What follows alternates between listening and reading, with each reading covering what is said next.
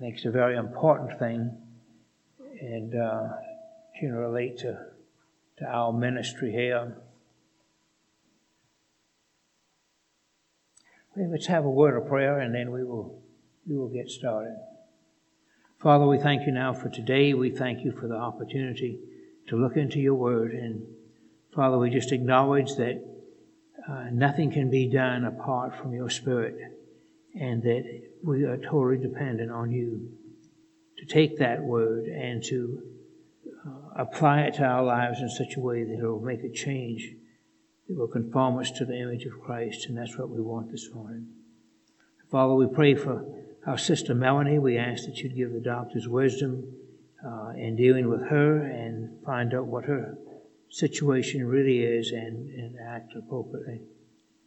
Thank you again now for this time. In Jesus' name we pray. Amen. Okay.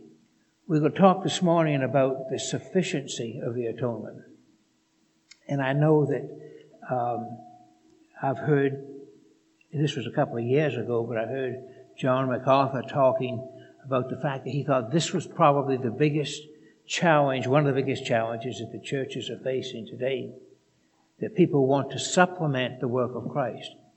And if you think about it, it's an insidious thing that can get into the church, and really without hardly realizing it, we can practice that to some extent. Now, we don't anticipate putting an altar in here and praying to the saints and that kind of thing, but we have to be cautious because things creep into our life, into our spiritual life, to where we are dependent on our own works.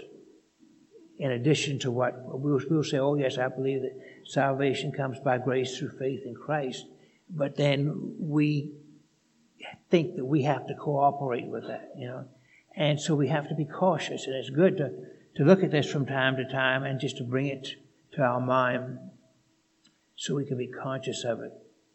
So this morning we're going to be talking about the sufficiency of the atonement. Next week, the extent of the atonement, and that will finish us up on the redemption accomplished.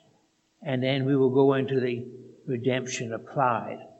We'll have to take probably about maybe a 6-week break in there, because they've already got some things already scheduled into Sunday school. And they gave me 4 weeks, and I've taken 6, and I'm going to need 10. So I don't know whose fault this is. I just knew that I could get through the introduction and the cause in 1 week, and it took 5. So anyway, okay. We're looking at redemption accomplished and applied, and every week we look back at the dictionary definition of redemption, a comprehensive term employed in theology with reference to the special intervention of God in the salvation of man. If God doesn't intervene in our lives, we will never be saved. You go to Romans 3, and you find out that man will never seek God on their own. It's only when God comes to us and reveals himself to us that we will respond. So we're looking at the plan of redemption, and what we've accomplished so far is, and for this week and next week is kind of the background things. These are things that happened before we were ever conscious that there was a God. I mean, some of these things happened in eternity past, and we were, kind of fat, dumb, and happy, and we were just going along, and we didn't realize that we needed God.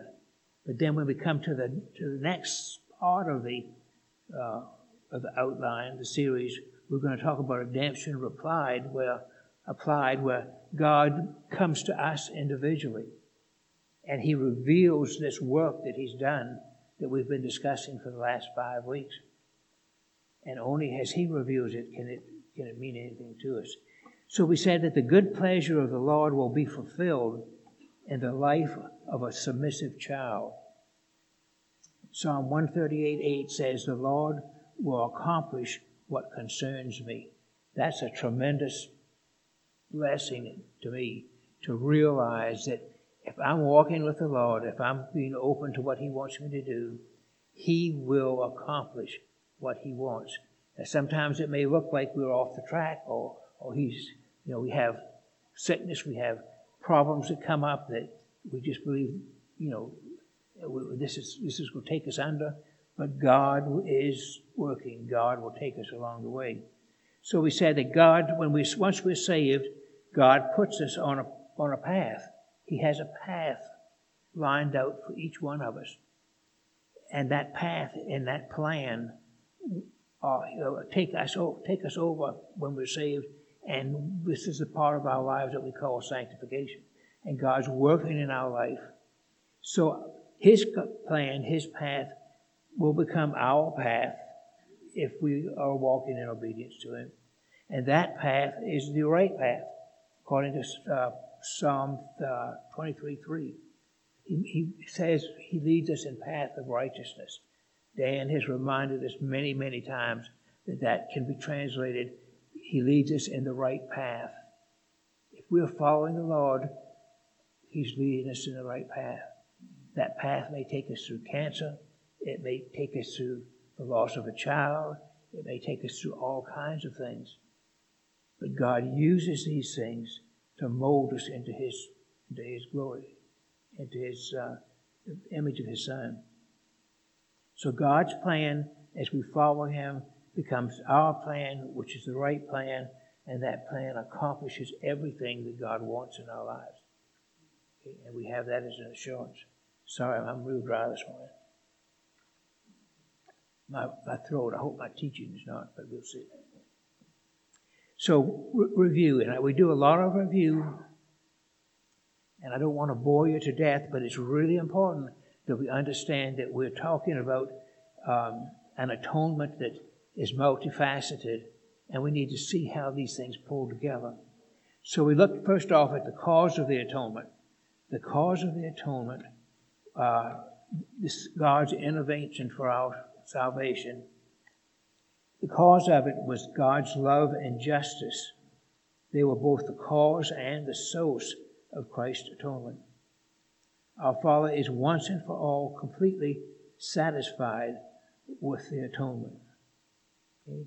You see the spelling of all there, A-L-L? That's the Southern version. It's all. See? Sorry, that's a typo. So we've got the cause of the atonement was the love of God, but also the justice of God. Okay? And then the necessity of the atonement, to attain God's standard, God must become man. This is so important. To attain his standard. He gave us the law, which is his standard, and none of us could attain to that. Okay? He didn't expect us to. He was just proving to us that we couldn't make it on our own. God's love and justice were both the cause and the source of Christ's atonement. Our Father is once and for all completely satisfied with atonement. God is propitiated. We'll look at that in a few minutes. He has nothing against us when we are his children. We talked about that. The nature of the atonement, a number of different themes are used in the Scripture to describe what Christ has accomplished for us, and we've looked at these individually, or two or three maybe at a time.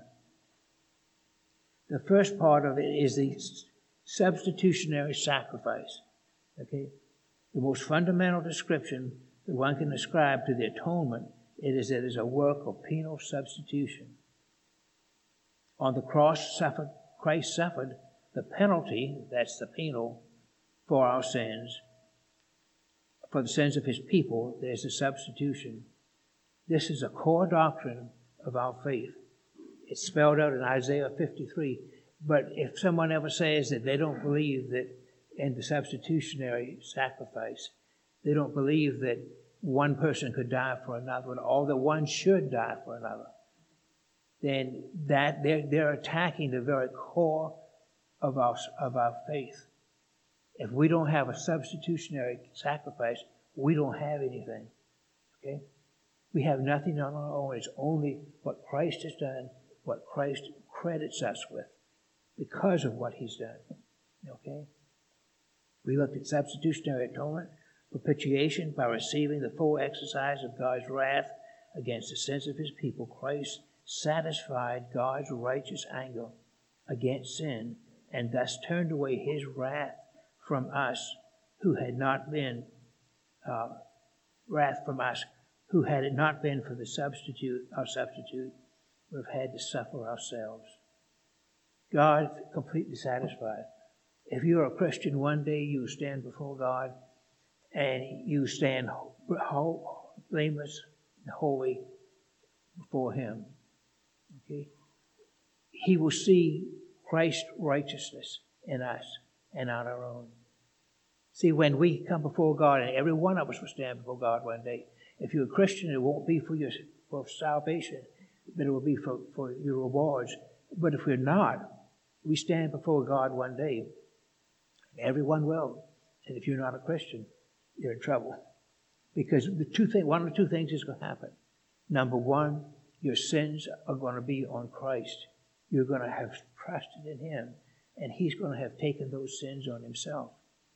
The second possibility is, if you have not trusted in Christ, then your sins are still on your shoulder, and you bear the full penalty of that. One or the other. There's only two ways. And when you get to that point, it's too late. You've already made the decision. If you've rejected the wooing of Christ, at that point you can't say, well, God, give me a minute, I'm going to change camps. There's no way. Okay? That's heavy stuff, but you need to have that if you're not a believer. And we talked about reconciliation. Man's sin not only brought guilt on the part of man, but aroused the wrath of God and affected the enmity and alienation, between God and man.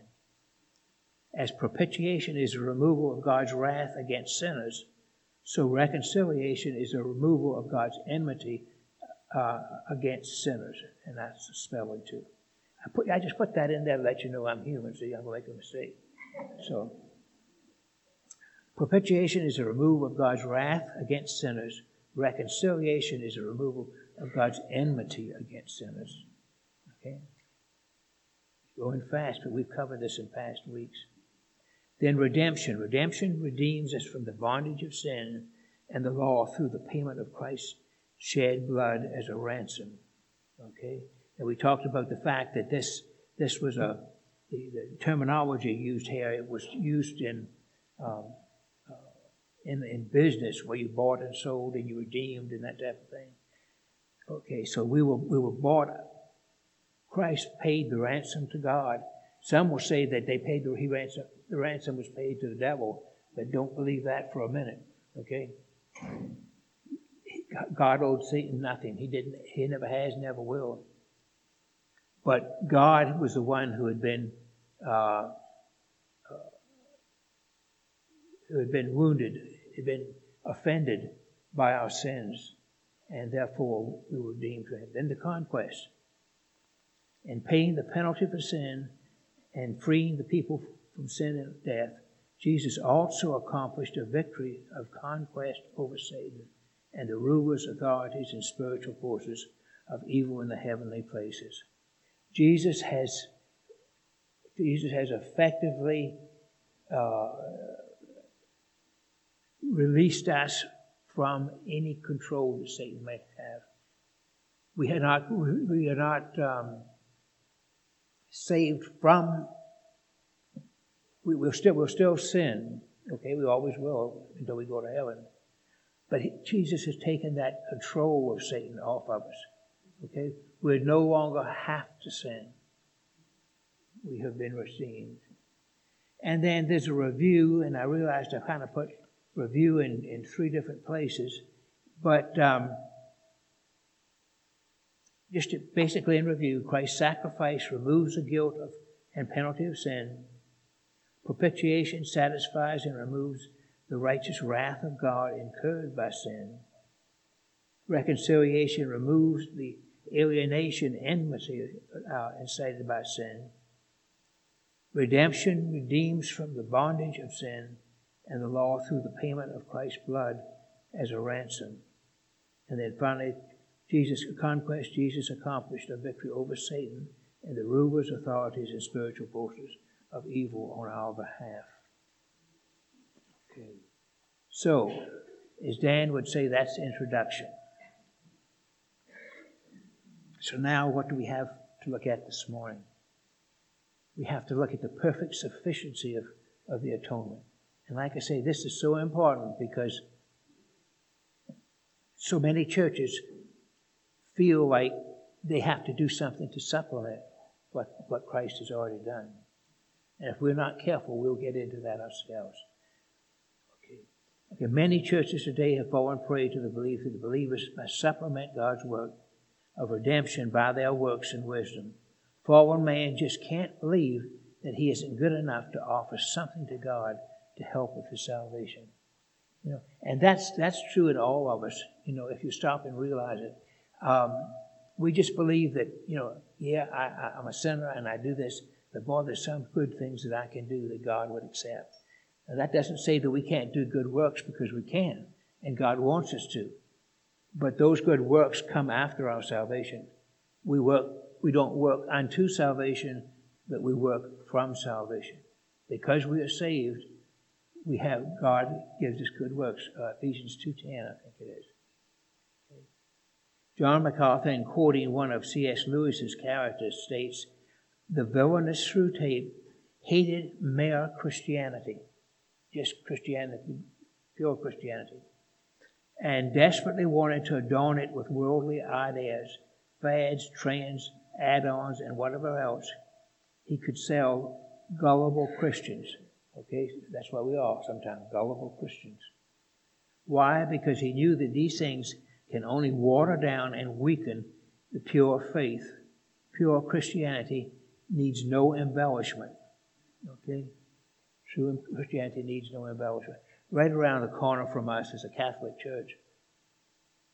And they have taken a building, used to be a funeral parlor, and then they made a youth center, but now they've got a building set up for the perpetual adoration of Saint Teresa, I think it is. Okay, and so their idea is that they have people there all the time that are praying to this sister who's been long gone, and sometimes the parking lot is packed with people to get in there. That's nothing at all but idol worship. They've got her statue in there. I assume that's what they do. They've got statues of Christ, the cross, with him still on it, the whole Catholic tradition.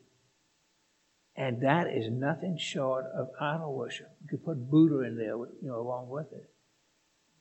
But people are so sure that they can do something to please God that's what they look to. Pure Christianity needs no embellishment. This morning we're going to look at 2 Peter 1:3. Okay? It tells us his divine truth. Now, truth is not in the Scripture, and I'm not trying to change the Scripture, but I believe we can accurately say that as we read through his divine truth or his divine power, or you could put truth in there, his divine power has granted to us everything pertaining to life and godliness through the true knowledge of him who called us by his own glory and excellence. Okay? His power, his truth that we have here, gives us everything that we need for life and godliness. We don't need to go after these other things. In him we have wisdom, righteousness, sanctification, and redemption. 1 Corinthians 1:30. His grace is sufficient for every situation. We are blessed with every spiritual blessing in him. He has perfected us forever, and we are complete in Christ. Now that's just a handful of verses. You can go through the Scriptures and you can find many, many more. The Word just confirms to us that what he has done is sufficient. We can count on that. In short, to possess Christ, the Lord Jesus Christ, is to have every spiritual blessing. In Him, we have all that we need to live in this life and prepare for the next. To add anything to what He said is finished is to call Him a liar, to call Jesus Christ a liar. Because He, on the cross, He said, it is finished. And He wasn't talking just about His crucifixion and all, but His victory over the evil one and His work. He says the only thing we need more of is a better understanding of the pure gospel and a commitment to obedience. Okay? Commitment to obedience. So we want to look at several features that establish the perfect sufficiency of Christ's atonement. Okay? I think there's 3 of them here we're going to look at. Christ's atonement is sufficient because it is an objective atonement. What do we mean by that? Again, the natural delusion of the human heart that man himself has retained enough goodness to at least cooperate with the saving work of the Lord. That so that sinners can and must partake with the Savior to effect their own salvation. We're talking about a mixture of grace and works. The atonement that He accomplished is objective. It's a work accomplished independent of and apart from those who eventually will partake in its benefits. Okay? We had nothing to do with no cooperation of response to graces adds to or energizes this ground of salvation. Okay? It was an objective work that He did for us from time eternal. Some scriptures. Ephesians 2:8-9. For by grace you are saved through faith, and that not of yourself, it's a gift of God, not as a result of works, that anyone should boast. Verse we're all familiar with. Titus 3:5. He saved us not on the basis of deeds which we have done in righteousness, but according to His mercy, by the washing of regeneration and renewing of His Holy Spirit. Not on the basis of deeds which we have done. Then salvation is of the Lord, and therefore it has been perfectly accomplished by Him 2,000 years ago, external to those things, to those who reap the divine benefits. Okay? What He did 2,000 years ago accomplished all that the Father demanded, all that He had for us in salvation. Christ's atonement is sufficient because it is an objective atonement. Okay? It had nothing to do with us. Christ's atonement is sufficient because it is established by its finality. Right? It is a single, finished, unrepeatable work. Okay? The book of Hebrews speaks in several places of the once for all sacrifice that He has secured for us. I want to read just a few verses out of Hebrews 10. And think in terms of the fact that it's a final, unrepeatable sacrifice. It says, by this will we have been sanctified through the offering of the body of the Lord Jesus Christ once for all. Every priest stands daily ministering and offering time after time the same sacrifices which can never take away sins. But He, having offered one sacrifice for sin for all time, He sat down at the right hand of God. When He sits down at the right hand of God, that's the indication that it's finished. It's done. The work is done. Sat down at the right hand of God, waiting from that time onward until His enemies be made a footstool for His feet. For by one offering He has perfected for all time those who are sanctified. He's done it all, and we had no part in it. He didn't want us to have a part in it. He's done it. He's done it for us. Okay? It's final. He has done it all. Hebrews 9:12 says, through his own blood he entered the holy place once for all, having obtained eternal redemption. Okay? So Christ's atonement is sufficient because it's an objective atonement. He's done it. It was not left to us to have any part in it. And his atonement is sufficient because it is established by its finality. Okay? It's once for all. He's done this for us. Then third, Christ's atonement is sufficient because it is established by its efficacy. And this is something that we really need to understand. I had no idea of this truth before I came to Calvary, and it was a shock to me in a way. When I came and found it was true. By dying on the cross, Christ actually saved his people. He saved those who are his. It wasn't a case of, well, I'll repeat myself, so let me go through this. He came not to make salvation hypothetical, possible, or merely available, but to actually save his people from his sins. When he died on the cross, he actually saved his people. Okay? Matthew 1:21 says, "You shall call his name Jesus, for he will save his people from his sin." It's not a case that he came and died and kind of cracked the door so that we can work our way into it. I believe the Catholic Church teaches that, there is grace, but that grace only gives you the opportunity to do the works that will allow you to be saved. That's not the way it is. He actually saved his people. He did not make men redeemable, but he redeemed them. He did not make a provisional atonement, but an actual one. Christ's death did not make sins forgivable. He accomplished forgiveness.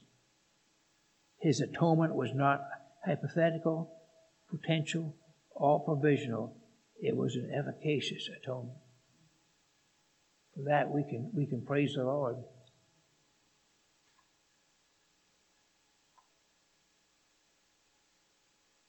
Ephesians 2:13 says, "But now in Christ, you who were formerly far off have been brought near by the blood of Christ." Before we became saved, we were alienated from God. We had no right to him. The only way God could look on us was with displeasure and with judgment. But we were far off. We've been brought near now by the blood of Christ. Colossians 1:22, "And he has reconciled you in his fleshly body through death in order to present you before him holy and blameless and beyond reproach." That blows my mind when I think of who I am and was, the sin that I was involved in before I was saved. To be able to stand before a holy God and him to see me as holy and blameless and beyond reproach. There won't be anything that God will find to condemn me for when I'm before him if I'm in Christ. He sees us holy and blameless and beyond reproach. Romans 8, "Therefore there is now no after the word now, therefore there is now no condemnation for those who are in Christ Jesus. For the law of the Spirit of life in Christ Jesus has set you free from the law of death, sin and death." And we don't have to wait until we get to heaven for him to announce us perfect. He sees us that way now. Spiritually, he sees us that way now. So Christ's atonement is sufficient because it is an objective atonement. Christ's atonement is sufficient because it is established by its finality. And Christ's atonement is sufficient because it is established by its efficacy. Okay? God's plan for atonement for man is sufficient. It was and is complete. The extent of the atonement had been set from before the foundation of the world. And next week we're going to talk about the extent of the atonement. Who did Christ die for? how is it applied? Okay? Might make some people mad there, I don't know. The extent of his atonement has been set from before the foundation of the world. God-given faith would now allow his elect to personally receive and apply so great a salvation, putting them on God's path towards sanctification and eternal life. So we talked about 1 Peter 1:3. The God's path, the right path for redeemed man is available to those who are being sanctified. And in 1 Peter 1:3 it says that his divine power has granted to us everything pertaining to life and godliness through the true knowledge of him who called us by his own glory and excellence. The question now is, how does this power for everything we need become effective in our lives today? How do we tap into that promise that God has made to us? Well, I think the next verse tells us, 1 Peter 1:4, it says, "For by these, by his own glory and excellence, he has granted to us his precious and magnificent promises." There's the key to us claiming what God has done for us. It's through the Word. For by these he has granted to us his precious and magnificent promises, so that by them we may become partakers of his divine nature, having escaped the corruption that is in the world by lust. If you remember, we started out by saying, weeks ago, that God's plan for every saved person is, Romans 8:29, to be conformed to the image of his Son. You know, whether you're a doctor, lawyer, or Indian chief, as the kids used to say, his desire for you, his plan for you, is to conform you to the image of Christ.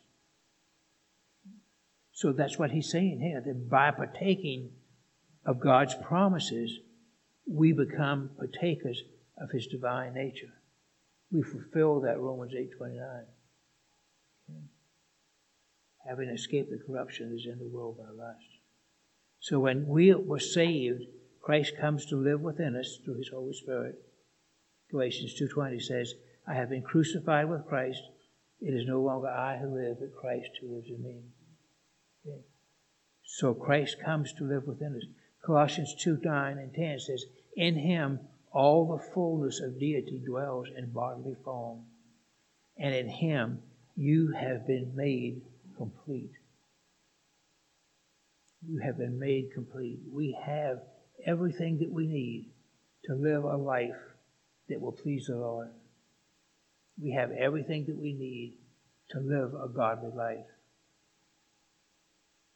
But how do we practically appropriate those promises? How do we draw those promises from the Scripture into our lives? Okay?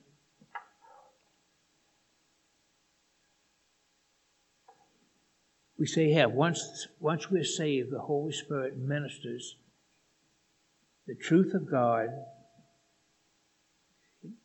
delivered through his Word. This is what we're to seek, the truth of God delivered through his Word by his Spirit to his children for their edification and his glory.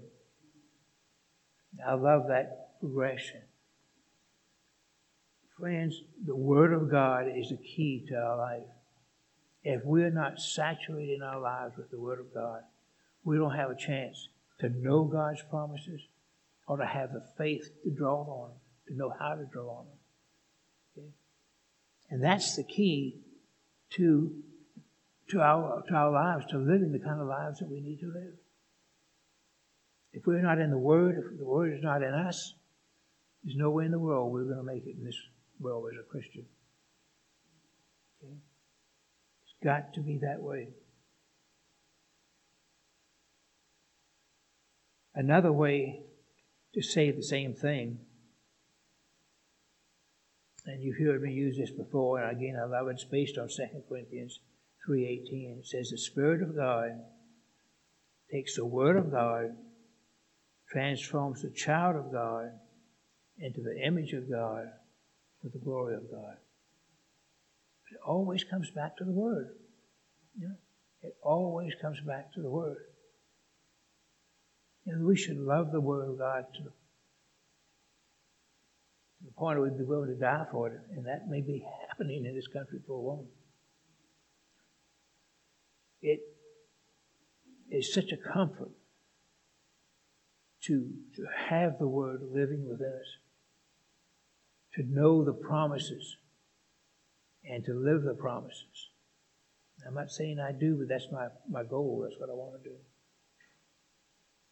To live the promises.